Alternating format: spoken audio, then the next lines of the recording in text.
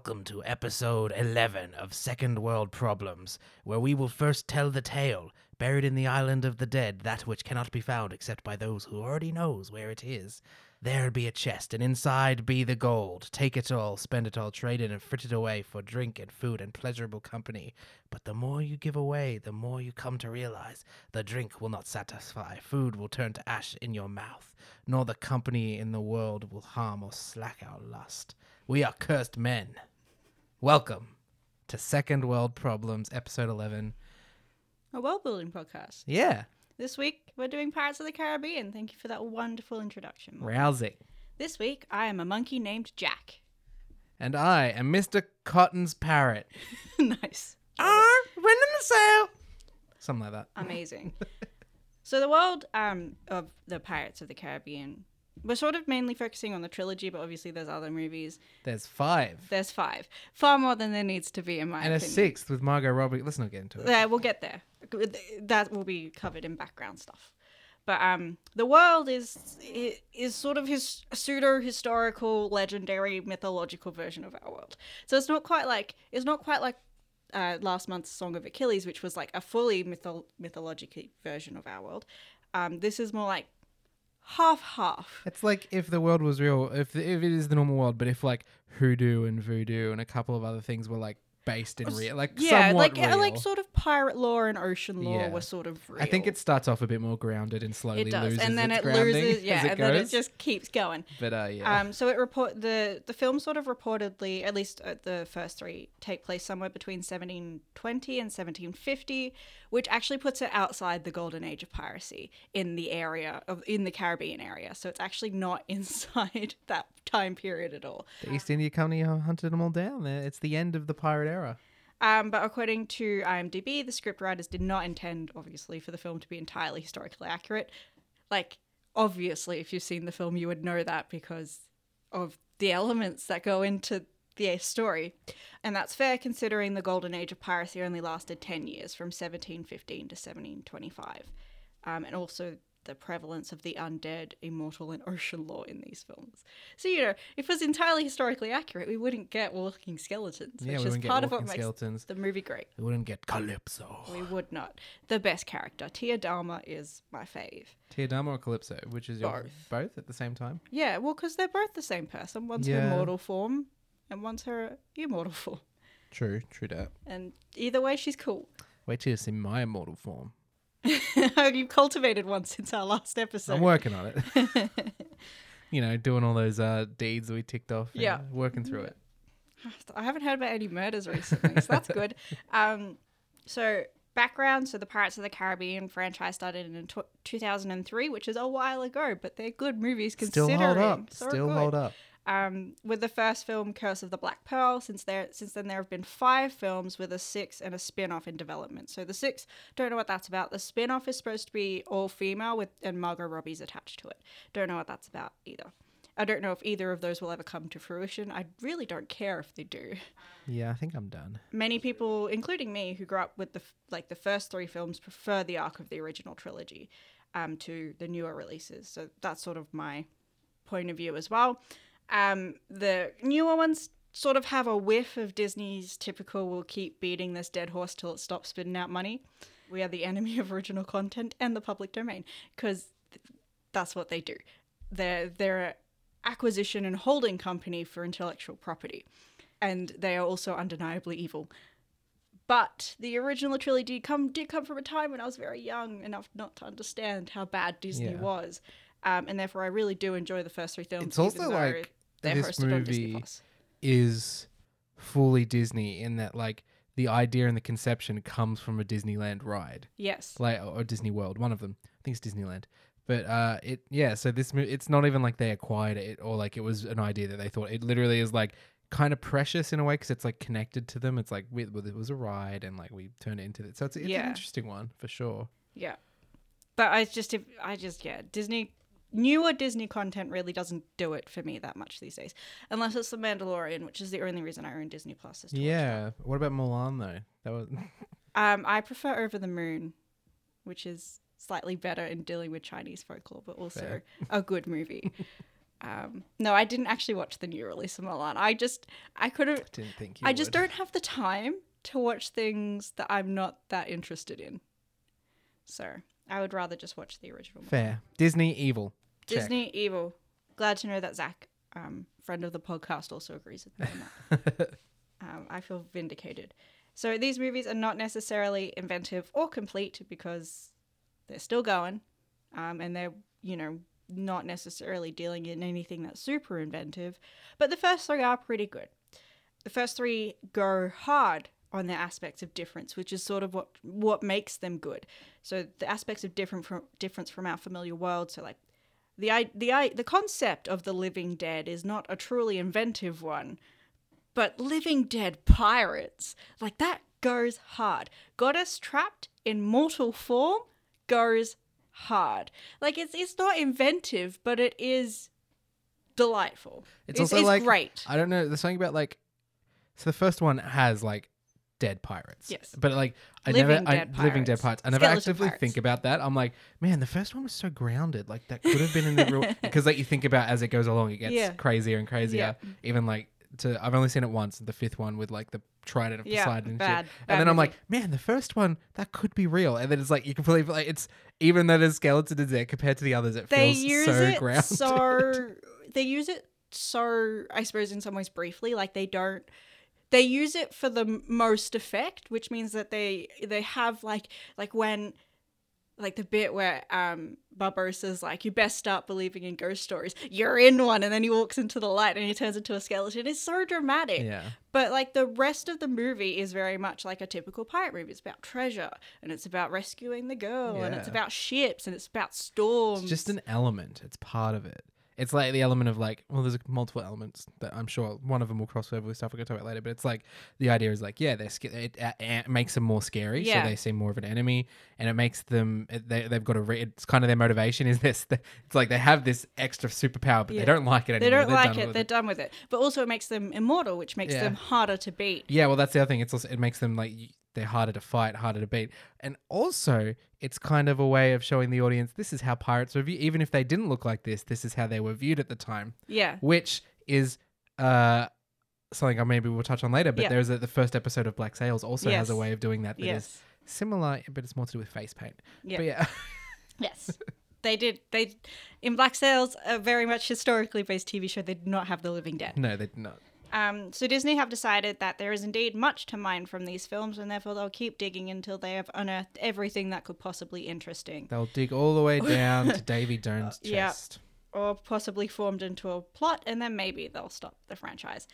Personally, I think they should have stopped at 3, and then the story arc would be complete, and the memory of the world would be like you'd have time to miss it. Like when you go back to those, like because I recently rewatched all 3, I finished the third one yesterday. When I go back to that world of just the first 3, you sort of miss it and you want to live in it again. Whereas the more they add, it gets a bit crowded and other things start taking away from it. So it takes away from the magic of the world as a whole if you just keep extending. Like you need to give people space to breathe and just sort of enjoy what you've created as a whole thing. Yeah. So they're not. Before we go further, I will say I know you love the first 3, and I do too. do. Unlike other people, You though, like number 4. I have a soft spot for 4. I see all its flaws. I just think it's the moment where it kind of transitioned, where I'm like, it's not bad yet, but Yeah. it's going that way. But there was still some enjoyment in there, and I think I just think the more they like number 4 wasn't too bad. It's just that they decided that they would keep going, and like they're not leaving enough space for the potential difference of the world to be compelling anymore. But also like my fundamental issue is that they've decided that the one thing that makes Pirates of the Caribbean interesting is Jack Sparrow, and I don't agree with that. I don't think he's the most interesting thing in the world. I don't think he needs to be continue to be carried over for the films to still make sense. And like 4 was all right because it wasn't going so hard on that. Like it felt like they were trying to move away, but they weren't quite sure how yet. But then 6, they were like, no, we're keeping Jack Sparrow. He's what makes it work. And I just don't think that's true. And that's another thing is like specifically with 5 and like 4 and 5 and like, see, I know people loved Captain Jack Sparrow, but I really love, and I know a lot of other people do, and I'm sure you agree with me. I really love Barbossa as a Barbossa's character, the best. and I think that you can keep him around and have like he needs to be. I like it, and I think they slowly made me like him less. He's fine in 4. I don't know. The wooden leg was like okay, He gets a and bit. him like all dressed up and like I'm like it goes it's a bit fine. far. It's a bit over I the feel top, like- and then in 5 they do the whole spoiler like daughter thing, and I'm Yeah. like oh like. He's so good in 1, 2, and 3, and then 4. I'm like, okay, a little bit of a change, but he's still like at heart, I guess, the pirate. And then they're just like, I'm like, The idea of Barbossa's daughter is fine to me. I think that makes more sense than it being Jack's daughter, which is probably the other option they would have gone with because it's Disney and that's what they do. yeah, I don't really mind that as much. I do think that they realized how much everyone loved Barbossa and they're like, no, but we've decided Jack's where it's at. So they needed to pull the audience away from Barbossa. Anyway, so it isn't as difficult to be consistent as we've talked about when you use the same cast of characters, in particular a regular main who is a thing that you can do over and over again. But like I said, in that case, in that particular case, I find that the consistency of Jack Sparrow gets less interesting because he's the same. He never changes. He's just consistently more drunk in inverted commas in each film, and that doesn't really do it for me. The first film does a really good job of setting up the world in terms of both historical perspective and the differences. And that's why I think it's the most grounded. Like, it's setting up what this world is, and that's why the supernatural is like a little bit more restrained, and the historical is a bit more like they do quite good at like their idea of like the pseudo historical setting that isn't quite exact.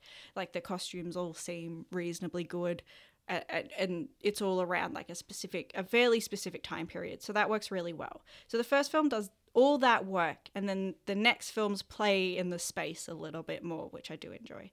And everything that's posited by these films have internal logical coherency. Like they don't until you get the further along you get, they start positing things that make slightly less internal sense within the world. But the first few, even up to 4, I'd say everything that they're positing works within what was already established about the rules of the world in the first film. But they're not always necessarily worked in the best way. So Port Royal is where one of the major settings of the films, to a degree.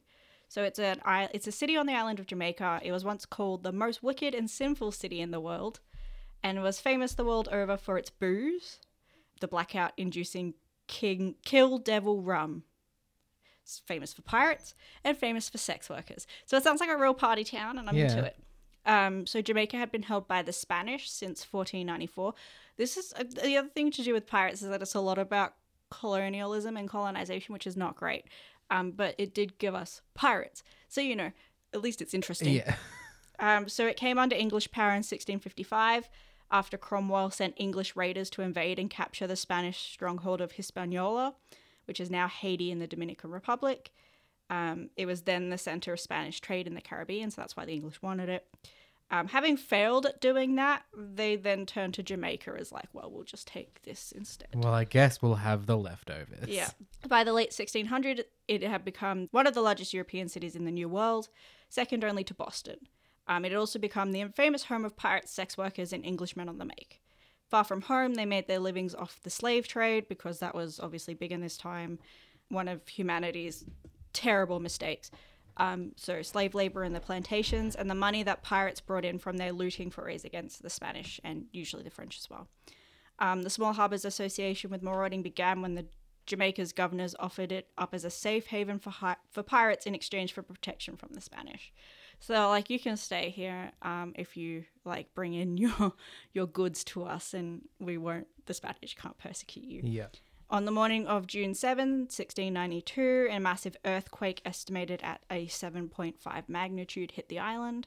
The city, largely built over sand, suffered instantly from liquefaction, with building, roads, and citizens sucked into the ground. Geysers erupted from the earth, buildings collapsed, and finally the city was hit by tsunami waves, dragging what had not been destroyed out into the sea. In the end, some 33 acres of the city disappeared underwater. Four of the 5 forts were destroyed or submerged, and 2,000 people were killed. Liquefaction just never a good thing. No. When it's it liquefied. It's very rarely it's a very good bad. thing. Very Like, bad. if you were to like, oh, I liquefied, it's like, that's bad. That's or it's bad. like, oh, Unless how's you're dinner? that Or goo guy. liquefied. It's like, Unless you're that goo guy from Sky High, because that's his superpower. that is his He can superpower. But liquefy. he goes goo. He doesn't like, oh, I guess he liquefies. He does It's goo. liquefy. It's There's goo. a different consistency, I think, is the difference there. Anyway, Tortuga is another one that repeats through most of the movies. Tortuga. It's a pirate den in modern day Haiti for early buccaneers. So in the early 1600s, it served as a chief stronghold for a motley group of adventurous thieves and escaped slaves who preyed on Spanish treasure ships in the Caribbean.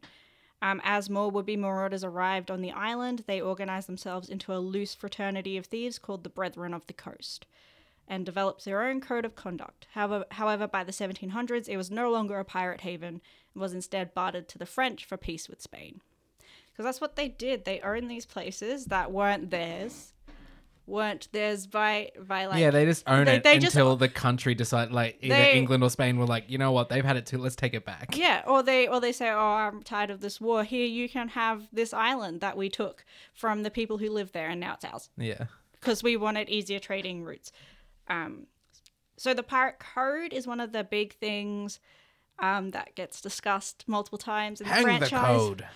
Often in the movie they say, you know, to hell with the code. It's just guidelines anyway. They are not guidelines. In real history, they are not guidelines. So well, the main one that you hear in the first movie is parley. So Elizabeth invokes the code set down by the order of the Brethren, including Henry Morgan and Bartholomew Roberts, in order to be taken to Barbossa. When they meet, Barbossa asserts that the code does not apply to Elizabeth as she is not a pirate. The code in the film is not particularly well defined, though it is likely taken from Bartholomew Roberts' code quoted in A General History of Pirates. And in the films, there is only one universal code that is presumed to be known by everyone and often quoted. The big book. Where in history, each ship had their own code of conduct, sort of like your work has a code of conduct. Well, pirates had a democracy. Yes, so we're getting there. So it could often be revised if conditions had changed. So unlike the Royal Navy and merchant operations at the time, pirate communities were democracies. See, we're getting there. So the captain of the ship was elected by vote and could be deposed. The crew decided the destination of each voyage, not the captain. So all those bits in Pirates of the Caribbean where Jack or Barbossa is like, we're going here, not how that works. Yeah, they kind of like, the idea is it's like, yeah, you want to sail under this famous captain, whereas the idea of actual pirates was they were escaping that rule, because on commercial ships you were a slave to the captain essentially, and the idea is no, we want to elect our captains, we want a full share. So it's a democracy. Yeah. So the crew decide the destination and then whether or not to attack a ship or perform a raid on a village, not the captain. At the start of the voyage, or when a new captain was elected, written articles were drawn up that regulated the distribution of plunder, the scale of compensation for injuries, and basic rules for shipboard life, and then the punishment for breaking them. Every member of the crew was expected to sign these articles, which differ between ships but likely had similar content. So, for example, something that might be included in the codes would be like injury payments. So, like, you might get 600 pieces of 8 for the loss of a right arm, 500 for a left arm. I don't know why right is better than left. 500 for the right leg, arm. 400 for the left leg, and 100 for the loss of an eye or a finger. And that would be laid out in the codes exactly how much you would get. And then also, like, some codes would have... The most complete one we have is Bartholomew Roberts, and it had a lot about, like, how you would conduct yourself on board and what would happen if you disobeyed. As part of the code, the court of the...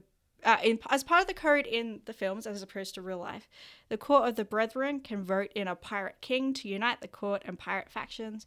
However, this rarely happens, as each pirate most often votes for themselves. I love the idea of the pirate court. I know it's sort of vamping off the ideas of many courts that come from like monarchies, and then other courts that are based on monarchies then extended to folklore and now have extended into pirate law. But I love the idea that there's all these like nationalities of pirates, and like they elect one leader and they're called the Court of the Brethren, and they can vote in a king. It's very cool. It's cool. Not necessarily following the democratic route that historical pirates had, but still very, very interesting and fun. So one of the main rules of the world is that supernatural creatures, pirate lore, superstitions, and legends of the sea are real. but in that they also have rules that they have to obey themselves. So, for instance, in The Curse of the Black Pearl, in taking the treasure from the island, the pirates were repaid for their greed by being unable to be satisfied with the material goods and worldly pleasures they spent the treasure on, and were cursed to become a form of living dead. The pirates' true forms of living skeletons are revealed under moonlight. The curse can be broken by returning the gold and the blood repaid. So that, like, the supernatural's there, but it also has clearly defined rules about how they function within the world. Again, Barbossa's line, you best start believing in ghost stories. You're in one. So good. But also they aren't ghosts. I just needed to point that out. They're skeletons, a form of living dead, but they're not ghosts. Yeah. Because ghosts have are usually defined as being immaterial. The black spot, which happens to Jack from Davy Jones, in the films it operates as like a Davy Jones is coming for you. You owe a debt and he's gonna release the Kraken on you. The black spot is actually mainly from Treasure Island. It's not like really it's a pirate lore thing as opposed to a pirate thing. It's just like, it's kind of like a final notice, right? Like so it's in Robbie Louis Stevenson's Treasure Island.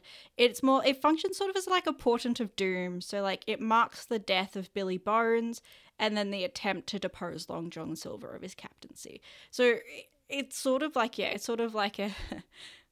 you're done. We want a different captain. But also it happens to sort of be the thing that kills Billy Bones. So it's also a bit more severe in that. The rules for Davy Jones in the film is that he cannot set foot on land but once every 10 years. However, seawater in a bucket on land doesn't count.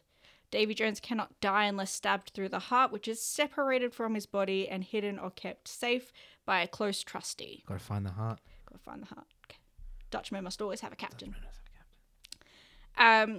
So Barbossa has so many good lines, but this is another one of his. He says in the first one, he goes, "We're naught but humble pirates." There is a romantic notion that has been repeated over and over again in pirate fiction that Pirates of the Caribbean to a degree leans into with characters like Barbossa, which is of the noble pirate captain who was born an aristocrat but then turned to piracy. It's also like repeated in what is it? That one. There's that book by the person with the lady in the aristocratic pirate. It's very, very well known. She did rule Britannia.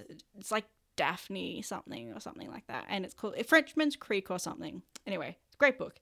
But yeah, it's the idea of the aristocrat who then turns to piracy to find the freedom they can't have in their normal life or whatever. Most pirates were young men in their 20s who are mostly ex-seamen who wanted out of the strict navy or merchant lifestyle and their bad wages, or they were runaway slaves. They weren't generally educated people. While pirate crews tended to be multinational, many were French and English because of colonization, and they often came from seaport towns, and they were usually from poorer families. Although pirates did drink, gamble, womanize, and conduct raids, their daily life was very similar to that of vessels from the Royal Navy and merchant ships, because of course most of them came from there. They worked those vessels prior to turning to crime. So there was the same need to have watches, lookouts, to take soundings in shallow waters, and to navigate. However, the pirate lifestyle was in many ways a good deal easier, though no less physically demanding than lawful life. This is because of the democratic structure of the pirate crew, the larger sizes of the crews, and award-winning wages. It sucked to be on a merchant or navy vessel. It was really bad. Yeah, it was not a fun time. So, like, for instance, a merchant ship of 100 tons would have a crew of 12, whereas a pirate ship of the same size would have a crew of 80 or more. So you've just got more men to do it. So the lifestyle is a lot easier. Like, it's still hard work, but there's more of you. Yeah. And if you get plunder, you get more of a share. Walking the plank is a myth created mostly from fiction. It's just not a practical punishment. Most pirates used forms of torture. So if you don't want to hear about that, maybe stop listening now. Go ahead about a minute. So they used forms of torture which were more common, such as limb stretching, beating people with sticks, burning matches between the fingers, and something called woulding, which involves twisting cords around the head until your eyes burst out of your skull. Wow. Yeah, That's super fun. yeah. Although horrific, equally terrible things were perpetrated by captains of the Royal Navy and merchant captains. If you read Under the Black Flag, which is a novel that sort of talks, where I got a lot of this information from, it sort of talks about all aspects of pirate life. You know, they sort of describe some of the things that that Navy captains and merchant captains get away with, including like beating their ship's boys half to death and then pouring pickle brines in their wounds, and it's really bad what people got away with. So like the pirates, though cruel, were no less cruel than the law, than the people who were following the law. Yeah. And you got a better deal. You got a better There deal was out of maybe more of a sense of honor amongst thieves. amongst thieves to a degree. Marooning, however, was a very real punishment for crimes such as deserting the ship or quarters in battle or stealing from other pirates. So when Jack gets marooned on that island, that was probably for a fair reason. He'd probably committed a crime against their pirate code, and they left him there. One shot as well. He gets one shot. So there are lots of famous pirates. We're going to talk about some. Some will be more well known, some will not be as well known, but we're going to talk about them anyway. So one of the big ones from the movies is Henry Morgan, because he is one of the people who laid down the code. He's not actually a pirate, not a real pirate anyway. He's a real person, but he's not a pirate. So he had a privateering license from the governor of Jamaica. So although he did commit acts of piracy, they were legalized by his home nation of England against their enemies, France and Spain. And then later in life, he became the governor of Jamaica. So he was firmly legalized in his actions. But he was sort of an early prototype for the captains of the golden age of piracy. However, unlike buccaneers like Morgan, because that's what Henry Morgan was, he was a buccaneer at the time, earlier in the decade than the golden age of piracy captains. Pirates were notorious outlaws regarded as thieves and criminals by every nation, including their own. So while Henry Morgan was considered an enemy of Spain, he was not an enemy of England, which was his home country. Because he had that license, that sick license. The letter of marque. It was Henry Avery, not Morgan, who inspired many pirates in their depictions. So Under the Black Flag describes Henry Avery as the image of our image of sort of a typical pirate.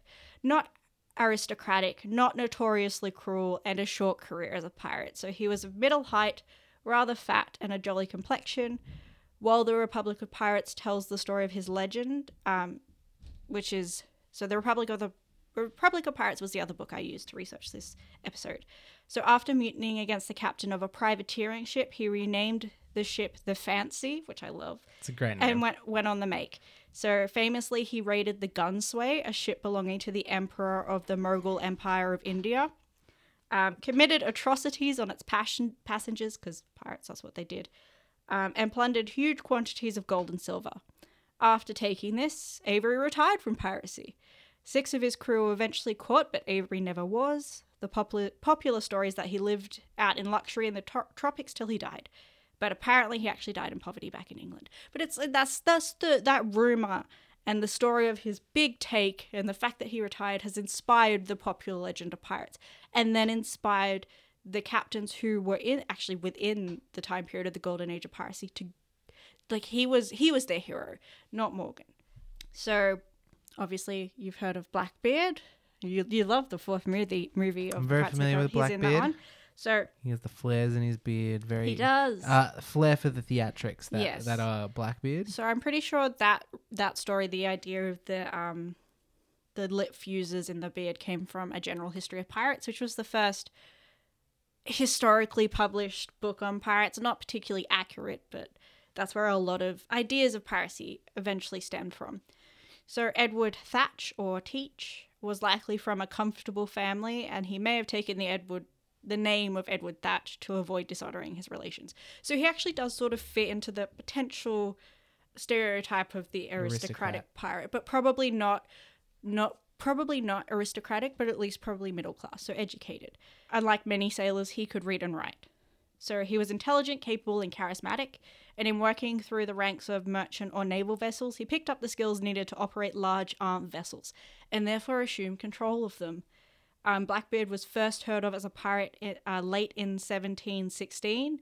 The following year, he converted a captured French merchantman into a 40-gun warship called the Queen Anne's Revenge. And then he soon became notorious for outrages along the Virginia and Carolina coasts and in the Caribbean Sea. In 1718, Blackbeard established his base in a North Carolina inlet, Ocracoke Island, which is just a cool name. At the request of Carolina planters, the Lieutenant Governor of Virginia, Alexander Spotswood, dispatched a British naval force under Lieutenant Robert Maynard, who after a hard fight succeeded in killing Blackbeard. Blackbeard was then decapitated and his head was affixed to the bowsprit of his ship. His headless body was thrown into the Pamlico Sound. According to legend, it swam around the ship 3 times before sinking. I did hear that So as well, good. yeah. So that's the story of Blackbeard. You know, he was very good at his job, and then he became famous, and then he died in a very And then gruesome he way. tried to retire and it didn't work. Yes, but he also he died in a gruesome battle, and then legend sort of took off from there. Calico Jack and Anne Bonny are very well depicted in the TV show Black Sails. Mary Read does not appear until the last episode, but she was also part of their gang. So John Rackham is described as a reckless character whose colourful clothes earned him the name Calico Jack. He had been quartermaster for pirate captain Charles Vane before being voted as captain himself. There is no record, as there is with many other pirates, of him resorting to torture or murder, which is nice. However, compared to others, he was also a small fish, operating a modest sloop, not warships, with a flotilla of supporting vessels, which is what people like Henry Avery and Blackbeard were doing. Yeah. They had multiple ships, and they had, had warships, armadas. whereas he had probably a brig. His main fame comes from his association with Anne Bonny and Mary Read. So he met Anne Bonny on New Providence Island, he courted her and convinced her to leave her husband and take to the sea. After returning from having Rackham's child, Anne returned to his crew dressed as a man, and Mary Read, also in disguise, joined the crew soon after. There is very little that is known about Anne and Mary's early lives, but it's likely that they were both born illegitimate, so outside of wedlock, and then were brought up as boys in childhood because it was easier to be a boy, an illegitimate boy, than it was to be an illegitimate girl. Rackham's downfall came as a result of stealing a sloop called the William from Nassau Harbour, and the governor, Woodes Rogers, issued a bulletin regarding the stolen sloop, and Rackham and his associates. Fucking Woodes Rogers. Other Don't get ships- me started on Woodes Rogers. I didn't cover him because he's mainly Nassau. The films don't really have much of a focus on Nassau. It's not. They take other parts of the Caribbean. Black Sails has a big focus on Nassau, but we're not covering that. We are not. And if you want to know about Woodes Rogers, you can watch Black Sails and get a very enjoyable fictionalized version of him. Other ships were dispatched to catch the pirates, and Rackham attempted to evade them. They were eventually caught by Captain Jonathan Barnett, a privateer working for the governor of Jamaica. Rackham's vessel was quickly disabled and boarded. Only Anne and Mary attempted to mount resistance, armed with pistols and cutlasses, but their shipmates surrendered. Upon their eventual capture, they were all sentenced to death, but Anne and Mary's sentence was respited due to them both being pregnant. Mary, however, soon died in prison of a fever. Which We we don't know if they were actually pregnant, but yeah, apparently they were very Most mad like- at their crew when they Yes. were fighting. They were yelling at them the whole. I've done a bit of research on this as well. They were yelling at them the whole time, and it sounds very funny. It's pretty great. Like the 2 women of the crew are Yeah. fighting, and they're like, "Do something, Yeah. idiots!" Yeah. Which is great. Yeah. And also, again, I'll mention in recommendations, but you do learn a bit more about them. You do get to experience a bit more of their lives. It's fictional, but in Assassin's Creed Black Flag. They are very close companions of yours. Oh, great. Maybe I should play that then, even though I'm so bad at this ship stuff. I do want to play Black Flag again. Yes, and we don't know what happened to Anne after, we don't know if she died in prison. We don't know if she was pardoned. We just don't know. She completely disappears from the record after that. There's some theories though, if I remember. I don't remember what they were. I didn't look into those because we have so much to cover. A lot. We're going on to our next lady pirate, and you might recognize this one from a depiction potentially in Pirates of the Caribbean. This is Ching Shi.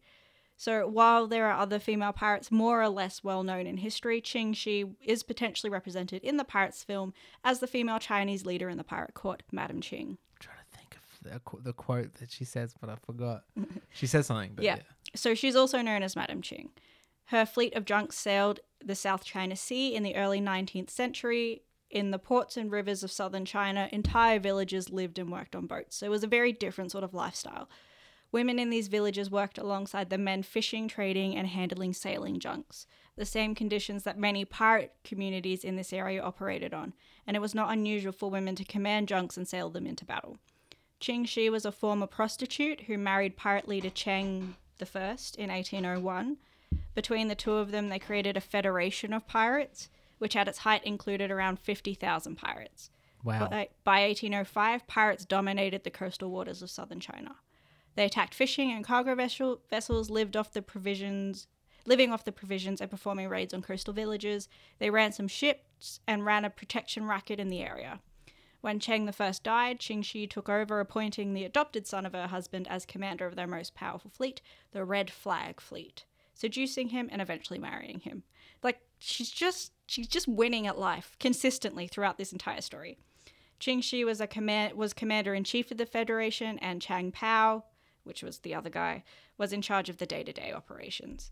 They had a strict code of conduct, so a very strict pirate code, with punishments harsher than the ones adopted by the pirates in the West Indies in the Golden Age of piracy. The punishment for disobeying an order or for stealing from the common treasure was death by beheading. For deserting or going absent without leave was to have your ears cut off. For concealing or holding back goods was whipping. If the offence was repeated, it was death. The rape of a female captive was also punishable by death. If the woman agreed to have sex with her captor, the man was beheaded and the woman was thrown overboard with a weight attached to her legs. Wowee. Yep. That's... Consent is bad? It's just so... Because I don't... It's very complicated because it's refreshing that the rape of a female captive was punishable by death. Yeah, Because that's absolutely nice. I like that. rape is wrong. Yeah.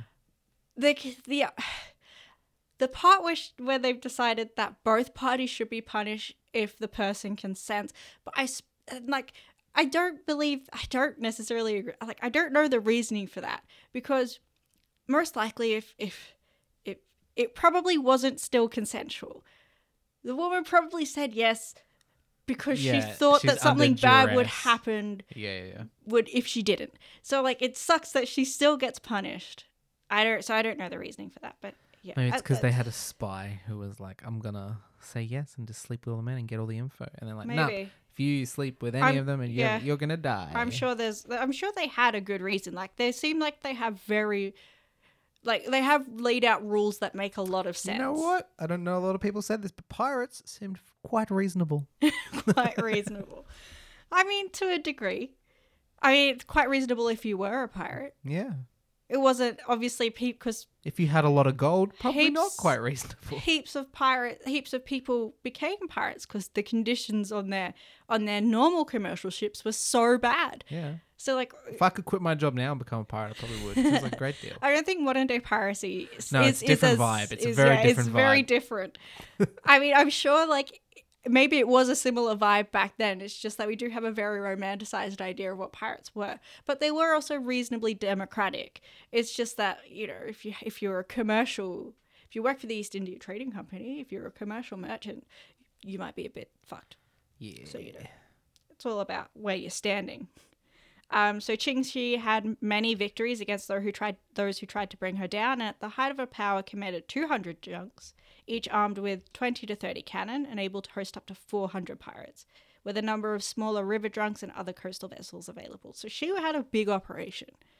However, her reign as a pirate leader came to an end in 1810, when the government offered an amnesty to the pirates as attempts to counter them increased.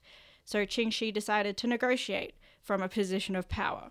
So she went unarmed to the Governor General, accompanied by 17 women and children as bargaining chips, because they were aware that potential casualties could be enforced by pirates. Yeah. So she took the position of power and she went and negotiated. It was agreed that the pirates would surrender their junks and weapons, but could keep all their booty and could join the army if they wished. Chang Pao was given the rank of lieutenant and allowed to keep 20 junks as a private fleet. 17,000 pirates formally surrendered, 226 junks were handed over, 60 pirates were banished, 151 were permanently exiled, and 126 were executed. But you can have to consider the numbers. Like, she had however many ships with 400 pirates on them. Only 126 of them were executed. Like, it's pretty good numbers. Yeah. They must have been the worst of the worst. Yeah.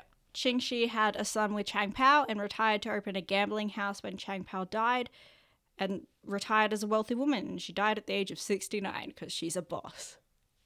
I think she's my favorite pirate because she just owns. She just wins the entire time. She basically just like she kept rising through the ranks, Yeah. and she didn't like she just yep. And then she got out. She was like, Yeah. I'm done. She was like Wipe Henry my Avery, hands. except she did a better job of Yeah. she did more pirating than Henry Avery. Yeah. So she did a better job of it. But Henry Avery also was like, I got my riches, I'm done now. We're done. I'm stepping back.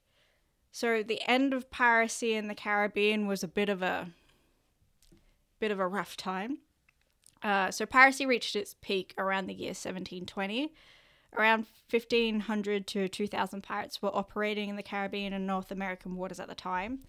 Due to the sparse populations of the islands in this area and their vulnerability to have heavy arms, like they didn't have a lot of forts. They were often quite, like they're not building like townhouses. They're building like huts, like wood huts. Yeah. Like they're working with the materials they have. Because of that, even just 2 pirate ships armed with 50 guns had enough firepower to be invincible against any foes less than a naval warship. So that's why piracy boomed so much. It's just the people couldn't defend themselves, and the Navy didn't have enough warships to go around. So they decided to tackle the pirate problem in a number of ways. The first was universal pardons. If you're a pirate, you could come in, unless you were really, really notorious, you could come in and collect a universal pardon. Because that was like a lot of people were like turned to piracy and were like, oh, I'm not getting a fair deal. Yeah. And then once they're a pirate, there's no going back. Like Yeah. England won't accept me back. This is my life now. Yeah. So then one of those England's like, well, we'll probably get a number of them if we offer them a pardon. They'll Yeah. probably be like, I'm done. I want to. And clever. Yeah. And then they also upgraded their naval patrols so that way they could catch more pirate ships. There was a reward for capture, so privateers and private vessels could also go on the hunt for pirates. They gave out licenses to attack and capture pirate ships. And of course, once attacked and captured, trial and execution.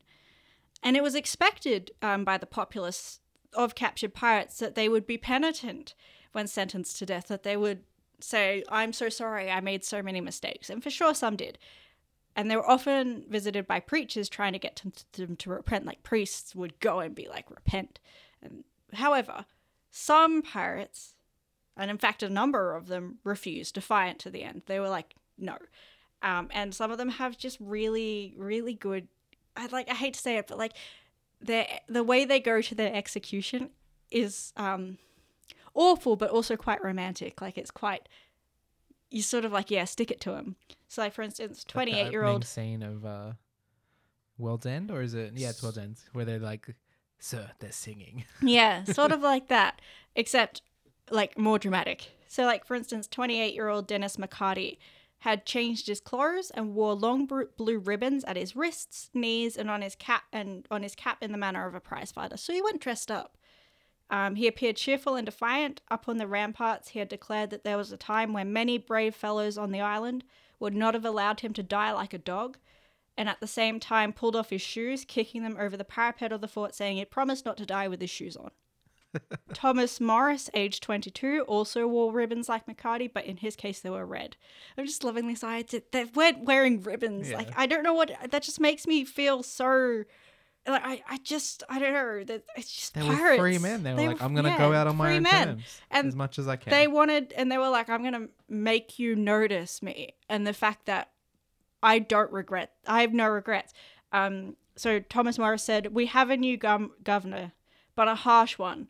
And he wished that he'd been a greater plague to the islands than he had been. Like, amazing to be executed and everyone hates you. You say, I wish I'd been worse. I wish I'd plagued you with Sick my burn. presence more. And then there's Captain William Fly, who's the last example of this. So he walked to the place of execution with a nosegay, which is a small bunch of flowers that he would use to ward off bad smells, in his hand, calling out to the people of the crowd as he went. And I can just imagine yo, what's up? Hey, good to see you. Thanks for coming. Thanks for coming. Hey, Yeah. I love you, random citizen. Exactly. He mounted the stage with a spring in his step, reproached the hangman for not understanding his trade, and showed him how to manage the ropes in the most effectual manner. They gave the executioner a lesson in how to tips. He's Yeah. like, if you really want to hang me, you got to Yeah. do this. Oh, that knot work is so sloppy. Let me show you how to do it. I'm not going out on shoddy work. So it's just yeah. I don't know. There's something very heartening about these They stories. just seemed so chill. They were like, this is the life I've picked. If this is how it's going, Yeah. this is how it's going. And I mean, life was hard then. Potentially they thought that it was better. It was better to go out, having been a pirate, having been notorious in their own way, and make a splash at their execution than it would be to try and go back to living a normal life where it was difficult. yeah. Because they're not aristocrats. They're not living the easy life. And sailors had it really tough. And they were like, fuck that. I want to go back to that. That was terrible. My captain pissed on me, Gross. Done with that. But that's Yeah. what it was like. They were really bad. Once you And have they a could taste be of freedom, you can't go back to getting pissed on. and they could be whipped for zero offense. They could have their fingers broken. They could be beaten with sticks. Like it's just not a good time to be a not sailor. fun. Whereas being a pirate, you get equal shares in every plunder you bring in. You get to vote your captain, and if he's bad, you get to vote him out and say, I want to be captain instead. Like it was just a better deal. So in terms of like mythology, there's more, I would say, like bits of it. Like they don't have like a fully comprehensive mythology going on. They just sort of pick the bits that sound good. So like, for instance, Calypso, she is bound in mortal form in the movies to the mortal form of Tia Dalma, who is a voodoo priestess, who is super cool. Love her witchy vibes. Like everything about her is a vibe. The way she looks, amazing. Yeah, her aesthetic is very cool. It is very cool. And every time she appears on screen with her like Jamaican patois, you're just like, oh, just keep talking. Recite me like a prophecy. She just kind of floats around. Yeah. And it's like, everything. Like, You you know know more than everything. than everyone else here. So, but she is the sea goddess Calypso. In Greek, Calypso is a Greek mythology nymph. So she was a goddess nymph of the mythical island of Aegea and a daughter of the Titan Atlas. She was detained She detained the hero Odysseus for many years in the course of his wanderings after the fall of Troy, but was eventually commanded by Zeus to release him. So she just lives on an island, and it's a nice island. And Odysseus comes, and she's like, "You stay with me." And then eventually she's commanded to let him go. He goes, and that's it. That's all you hear about Calypso. She's not a particularly fleshed out character. She's just there to be beautiful and detain Odysseus to stop him from going home. That's all she's meant to Seemed do. like a terrible job. So I think Tia Dalma's incarnation of her is sort of more interesting because, it's a great story. The goddess, the sea goddess, and the pirates decided to trap her so that way they could rule the seas. And then they release her because they're like, well, fuck it. It's better if she rules the seas than Cutler Beckett does. Yeah. So Davy Jones also appears in the film. So the phrase Davy Jones's locker is an idiom which refers to the seabed, the resting place of thousands of sailors drowned at sea. Sailors use the phrase to denote the afterlife of seafarers or even objects, including ships that are destined to be rested on the bottom of the sea. So he's not actually a person, he's an idea. The first reference to Davy Jones's locker dates back to the 18th century, during which it was popularized as a nautical superstition among sailors and pirates. The name Davy Jones is often represented to be the devil, saint, or god of the seas. So he eventually took on like a higher form of personification, but it just started as like a saying. Yeah. Who started the saying though? We Was don't it just know. like some guy fell and drowned? They're like, oh, bye, David Jones. I think they had three David main Jones. ideas about who it could be. Like one was an actual pirate called Davy Jones, another was like a pub owner, and another one was some other guy. But they're not compelling stories, so I didn't Yeah, include them. It's fair. just like this guy was named Davy Jones. It could be him, and it's like, well, that's not interesting. It's way more interesting, and they were just like, we just came up with this idea that it's Davy Jones' locker, and now he's a god. It's cool. The Flying Dutchman is Davy Jones's ship in the pirates' canon. In European maritime legend, it is a spectre ship doomed to sail forever. Its appearance to seamen is believed to signal imminent disaster. In the most common version of its origin story, the captain Vanderdecken, who works for the Dutch version of the East India Trading Company, gambles his salvation on a rash pledge to round the Cape of Good Hope during a storm, and is so condemned to that course for eternity. So repeatedly just sailing around it forever. In some versions, he is offered a chance to stop sailing by the devil if he can redeem himself through love, and could return to land every 7 years to find the love of a good woman to redeem his soul, which is probably where they lifted the actual idea of the connecting it to Davy Jones with this idea of the Flying Dutchman as his ship. He can return to land every decade, so 10 years as opposed to 7, to visit the love of his life. Who is the goddess of the sea. Yes, well, and then it's Elizabeth Swann because Will becomes Davy Jones. Yes. Another legend of the Flying Dutchman depicts a Captain Falkenberg sailing forever through the North Sea, playing at dice for his soul with the devil. And I love that, the idea of just this ship, and then there's the devil and this sailor just on board, just playing dice the entire time. They must have pulled from that as well, because they have the dice game. Yeah. And like Davy Jones is good at it. Yeah. It's cool that they pulled from both. They're Yeah. like, well, why pick one? Let's put all these elements together, Yeah. shake it up, And pour out it makes it a cocktail. more interesting legend in the film. Yeah. Sailors claim the Dutchman has led ships astray, causing them to crash on hidden rocks or reefs, which also sort of plays into the Kraken, because they always, like, when the ship stops and the Kraken said, they say, we've hit a reef. We've hit a reef. They say that if you look into a fierce storm brewing off the Cape of Good Hope, you'll see the captain and his skeletal crew, which is also interesting because they're fish people in like the film, but the skeletal crew does play into sort of Barbossa's crew. So there's a lot of I guess they ideas went here. fish because they already did the skeletons. Yeah. So like, what are they? They can be fish. Fish people. The most recognized logical explanation for the sightings of the Flying Dutchman is a superior mirage, which is also called a fata morgana. According to scientists, this is a natural optical phenomenon which occurs after moisture and atmospheric conditions combined with light results in a displaced image of distant objects. And it also tricks your eyes into seeing objects that don't really exist there. This phenomenon can be seen at sea or on land or even in deserts, where it can involve almost any kind of distant object. This illusion at sea sometimes makes a ship that is beyond the limits of the naked eye reflect on the water, making us see a ship that was floating above the sea. That's their explanation from it, but I personally like the idea of a ghost ship. That's cool. Yeah, ghost ships are cool. I mean, there are plenty of like other ghost ships online if you want to Google those, but in this case, the Flying Dutchman is, I would say, the most well-known ghost ship. It is the ghost ship. The original Spectre ship. So then there's the Kraken. So according, I believe it's pronounced in the original Kraken. No, because I noticed this in the film when I was watching it, because I'd just written the bit about the Kraken. It's a Scandinavian mythological beast, so I'll talk to you, and then I'll talk about the bit about the movie that I'm remembering. So according to Scandinavian mythology, the Kraken is a horrifying giant sea creature said to be 1 mile long. Stories generally describe it as a terrifying, enormous octopus or squid-like creature that attacks ships. According to some tales, the Kraken was so huge that its body could be mistaken for an island, and the Kraken is first mentioned in the Ova Odda. Sorry, am I scared? I don't know Scandinavian. You don't know Scandi. A 13th century Icelandic saga involving two sea monsters, the Hafgaffa sea mist and the Lindbacher heatherback. The Hafgaffa is believed to be a reference to the Kraken. The Kraken had a knack for harassing ships, and legends said it would attack vessels with its strong arms.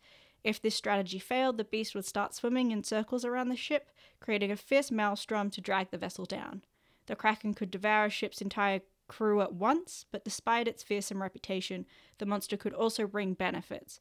It swam accompanied by huge schools of fish that cascaded down its back when it emerged from the water. Brave fishermen could thus risk going near the beast to secure an enormous catch of fish. In the movie, Ragetti and Pintel are in a rowing boat, and they go towards one of the islands, and they're arguing about the Kraken and how to pronounce it. And I only noticed it because I'd just written the bit about the Kraken. And Pintel's like, it's the Kraken. And Ragetti says, actually, according to the original Scandinavian, it's Kraken. And then Pintel says, it's a mythological beast. I can call it whatever I want. I love that scene. It's also because that's one of the moments where Ragetti is like, he's like this. He just has these weird moments of knowledge where he sounds really profound. Yeah, I love the bit where in the Bible where he's like, "It's the Bible. You get credit for trying." So there have been other tales of huge, many-armed, headed or horned sea creatures that exist from ancient times. The one that I'm most familiar with is the Greek legend of the Skyla. So Skyla is a monster with 6 heads that Odysseus must sail past during his travels. Skyla was a sea monster who haunted the rocks of a narrow strait opposite the whirlpool of Charybdis. Also, the giant whirlpool that opens up in World's End is also reminiscent of that myth. So ships who sailed too close to her rocks would, so you had to sail very carefully between the two, but Odysseus has been told by Circe, I think, to sail closer to Skyla because it's easy. Like, he'll lose men, but it's easier to navigate than going near the whirlpool, which would definitely drag them down. So they would lose 6 men to her ravenous darting heads. Homer describes Skyla as a creature with 12 dangling feet, 6 long necks, and grisly heads, lined with a triple row of sharp teeth. Her voice was likened to the yelping of dogs. According to late classical writers, she was once a beautiful nymph, loved by the sea god Glaucus, but her jealous rival, the witch Circe, employed magic to transform her into a monster. Older poets, however, envision Skyla simply as a monster born into a monstrous family. So, like, there are other versions of these giant, weird sea creatures. Giant squid. Because to kill. there are terrifying things in our oceans. Yeah, we don't know what lies at the bottom of Davy Jones' locker. We don't, and we probably shouldn't find out. Yeah, the only person that probably will find out is James Cameron. He will discover He it. will find out. But first he's going to find Atlantis. Yeah, first he'll do that. So there's also a common law with pirates around buried treasure. Captain Kidd is the most likely pirate responsible for that myth. Most pirates spent their loot rather than burying it. They went out on the town and they had a good night.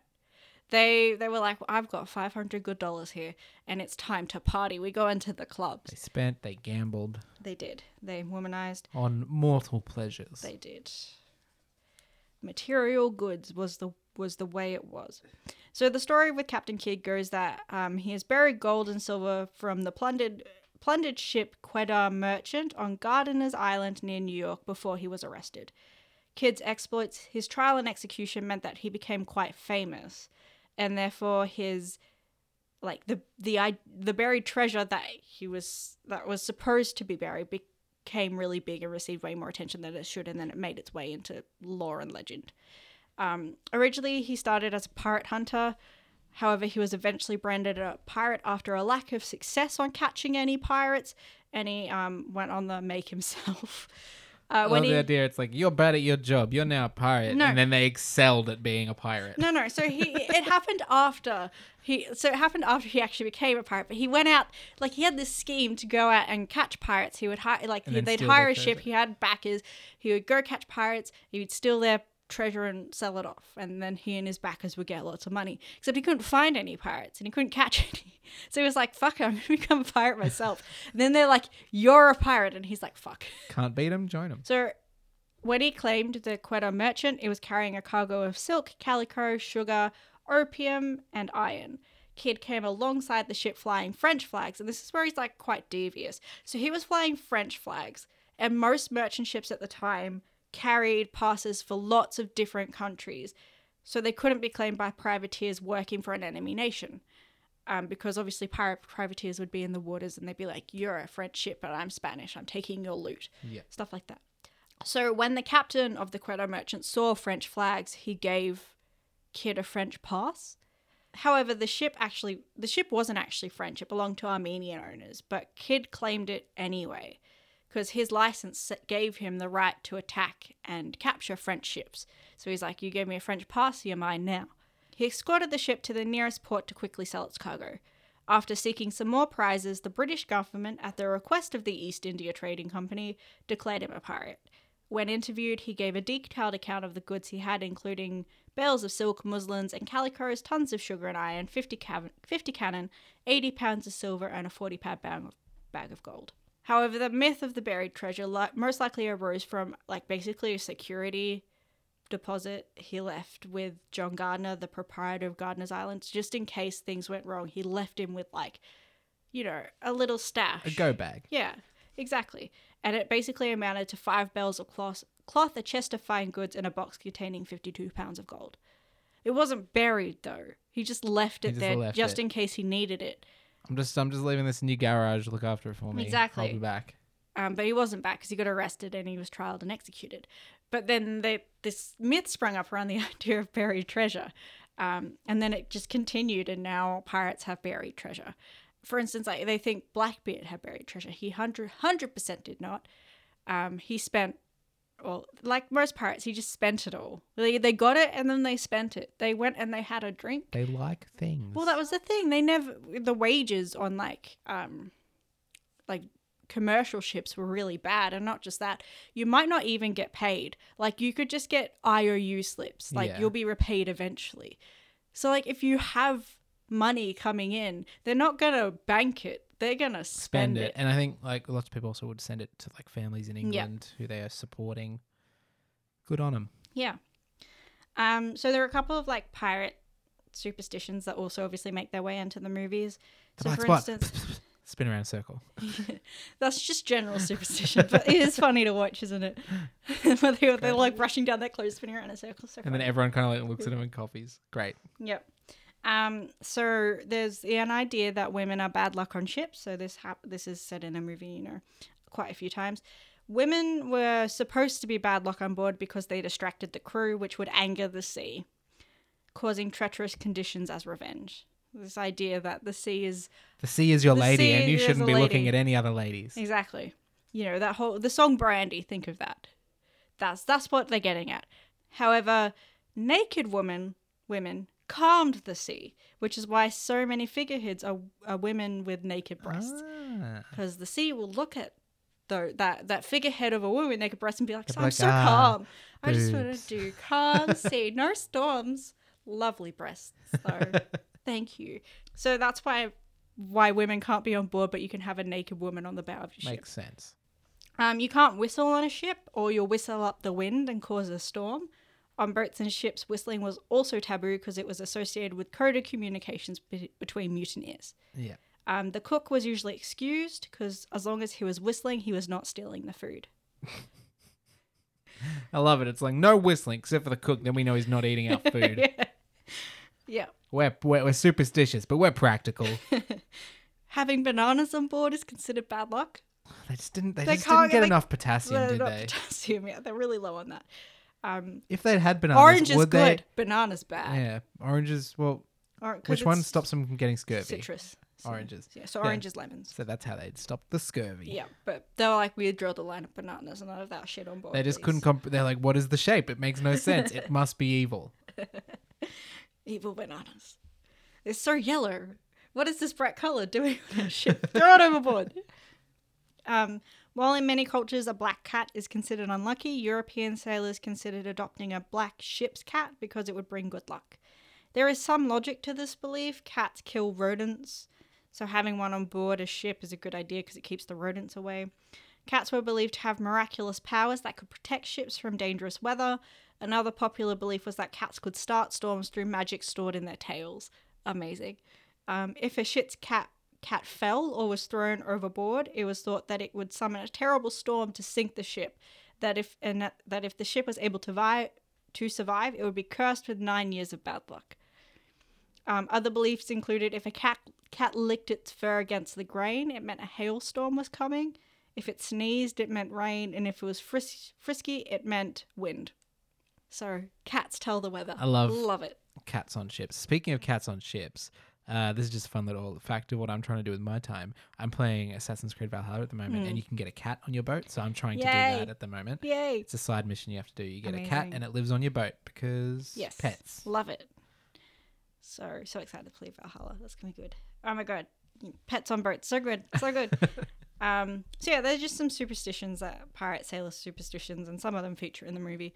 I would love to see a moment in Pirates of the Caribbean where they're like, throw those bananas overboard, they're bad luck. It would be so funny. But yeah, great movies. Good myths. Sailors have just some wacky ideas. Yeah, they very superstitious lot, Yep. but you spend a lot of time out on the sea, so who can blame them? So with wet that, out we've there. sort of come to the end of the episode. We only have our philosophy worldview to sort of wrap up. I think the main view that Pirates of the Caribbean is positing is that pirates are fun in fiction and interesting in history. Not to say that they're good people, absolutely don't say that, but that they're interesting, that their lives are interesting, their deeds are interesting, and they will always fascinate us. And also, if they're fictional, they're lots of fun to play with. Yeah. The other thing is actually like a quote from Weatherby Swan, Governor Swan, at the end of the first movie, and I think it sort of sums up the arc of at least the first three movies in like discussing the idea of and the appeal of piracy. And he says, perhaps on the rare occasion pursuing the right course demands an act of piracy. Piracy itself can be the right course. So sometimes it's hard to do the right thing, and sometimes in order to do what you believe is right, you can't always do what is necessarily lawfully good. Yeah, because I would say that Orlando Bloom's Will Turner starts as a lawful good, Yes. and has a change and is like, I do what's best, whether depending on what that takes. Yeah. It might be piracy, it might be He becomes more like stealing a your law, woman. like he's sort of like a neutral. He doesn't become evil, but he's not necessarily good. Like he's not lawful good. He's not chaotic good. That's for sure. So I think he falls somewhere on the neutral scale. Yeah. Whereas I feel like Elizabeth was always a bit cheeky, chaotic. like Like she's always like at the start, she fights off those pirates that invade her house with no hesitation. She's there for she goes straight for a sword. She's like, I'm gonna fight. Of course, it doesn't work, but like she goes straight for a sword. So I think she's willing to do what it takes to get to her end. So like the thing where she kisses Jack, therefore not knowing that Will is watching, but therefore wounding both her husband to be and also chaining Jack to the mast so the Kraken can take him. That's ballsy. She has some dark moments. I think she's the best for that because I think more than anyone else in the film, more than Jack, more than Barbossa, more than Will, she is a true pirate. Yeah. Like she's the pirate. Not necessarily most them. of the decision she is placed with, she makes the pirate decision. She does. And because like she is selfish, because all she really wants in the end is her and Will. Yes. She's not overly looking at towards the end when she becomes a captain. She is kind of looking out. Yeah. But only to the end game, which is like, if I am a pirate and I look after my crew, I can get to Will. Yeah. And that's the end game. Yeah. And like it's also like it's I want what I want and I'm going to do what I have to do to get it. Yeah. And like I think that also comes from like her station in life. Like she was born into the upper class. There were things expected of her. But it's also a pirate, interesting like piracy is very freeing for her. because that's what was led to believe about Jack, is that he is only he's selfish and concerned with himself.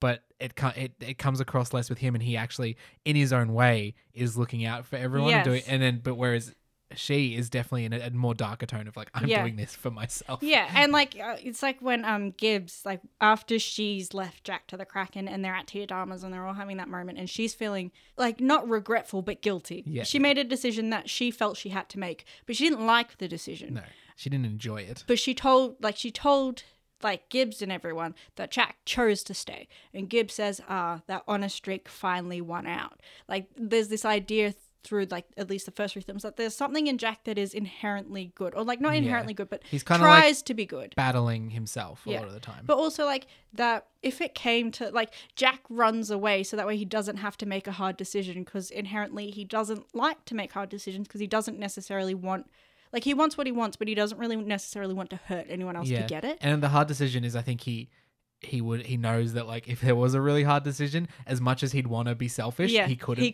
do it. He couldn't bring himself to do it in the end. Which is like in that end scene into the boat, it's like, we can all run away. That's the best way. I know if I were to stay, but like I reckon we can all run away. And Elizabeth's like, no, you need to stay. Yeah. Essentially. Yeah. And then there's like Barbossa, who is just cool. Like he is a bit.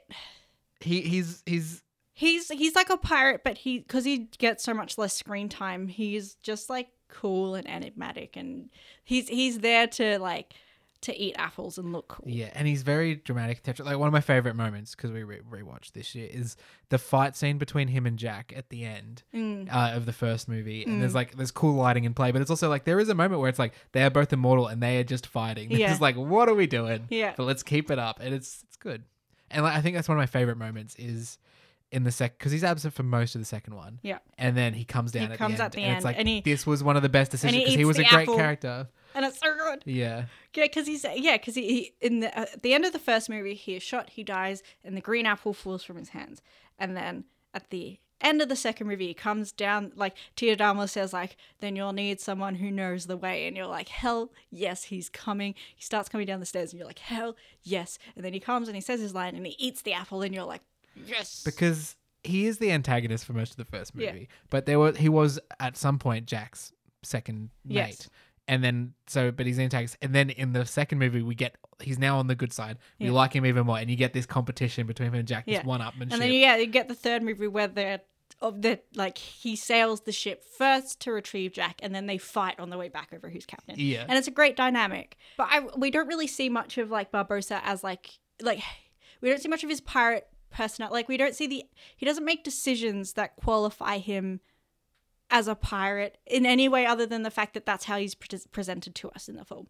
Like we know he's a pirate because he dresses like a pirate and he talks like a pirate.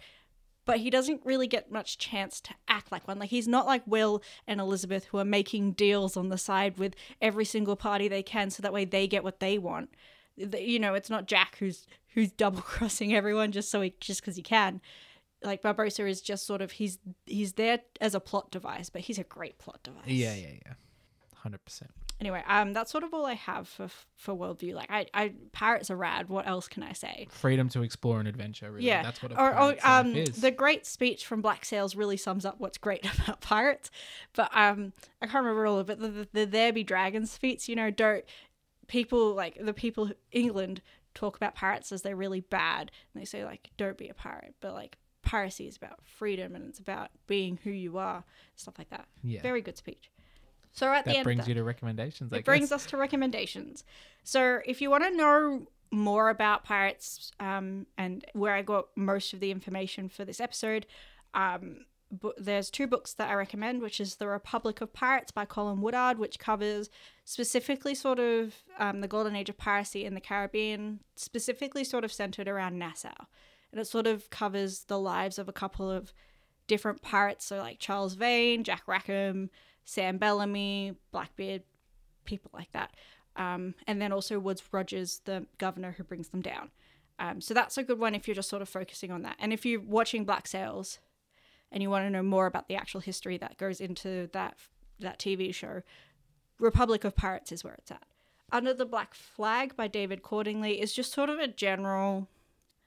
It covers lots of different aspects about piracy, like life at sea and being hunted and all the normal sort of stuff, like how it operates on a pirate ship and everything like that, and like everyday stuff like their accords and everything like that. That's what that covers. So that sort of does like more general life of piracy. It's not as specific. It covers like quite a lot of different aspects of the pirate life. Recommend Black Sails, TV show Always. based on Robert Louis Stevens's Treasure Island, but it's a prequel about the origins of Long John Silver. I think it perfectly meshes real world with the It does. fictional. It's so good. It is. The more I think about it, the more I'm like, it tells this really grounded tale with all these surrounded with these real characters, but the narrative, the fictional characters are woven so It's well so into good. it that it's And yeah, Mwah, it has chef like kiss. it expands upon the character of Flint and Billy Barnes. It's so good. It's great. And- it's also queer, which is delightful. and also like if you were like we talk about pirates as a democracy, if you want a great understanding of that, the politics and the democracy within, like, not even just the pirate crews but their relationship with Nassau Yeah. and who runs it's very political, and it's great Yeah. understanding of like, because you kind of see, and it also a flip on like England are the monsters, and Yeah. like they have their like they're honorable, they have this politics, but also they have their dark moment. It's great. Yeah, it's just it's great. so good. Cannot speak highly enough of that show. Also recommend Muppets Treasure Island if you're looking for something lighter. I love it. Yeah, that was a great childhood movie for us, so highly recommend. Again, I know I recommend it every episode, something from the franchise, but Assassin's Creed Black Flag, one of my favorite Assassin's Creed games. I know a lot of people hold it up as one of the best pirate games I've ever played. I know, get past the ship mechanics. I know. The story is great. I go back and regularly watch the ending on YouTube and have a little bit of a sad moment, but also a heart. It's beautiful. And a lot of the characters and names we've mentioned are throughout, and you become your friends. Other thing I would like to recommend, I have very, very recently been getting into a lot of movie prop stuff. Oh, yeah. And there's a podcast I listen to, but Disney Plus has a show called Prop Culture. And I rewatched the episode last night. They do the third or fourth episode is on Pirates of the Caribbean, Black Pearl. It's very interesting. They look at some of the costumes and because that's half the magic of this is the location in St. Vincent, the costumes, and they look at the original ride and the shots in the movie that are from the ride. If you're interested in going a bit deeper, very interesting as well. I watched that episode on Lion Witch in the Wardrobe and it was so good. So good. I haven't watched that one, but I will. Yeah, it's good. So that's my recommendations. Oh, great. Well, we've come to the end of the episode. That's the end. Do you have a sign off? Yeah, I was going to be like, thank you for listening. Drink up me hearties, yo ho. Sweet. Hey guys, just a quick announcement before we finish up today. Just letting you all know we're going to be taking a bit of a break. So there won't be an episode for January. And we will be back in February 2021 for more Second World Problems. So just to repeat that, we'll be taking a break. And there'll be no episode for January. But we'll be back in Feb, so have a Merry Christmas and a Happy New Year, and we'll be back with plenty more worlds to explore next year.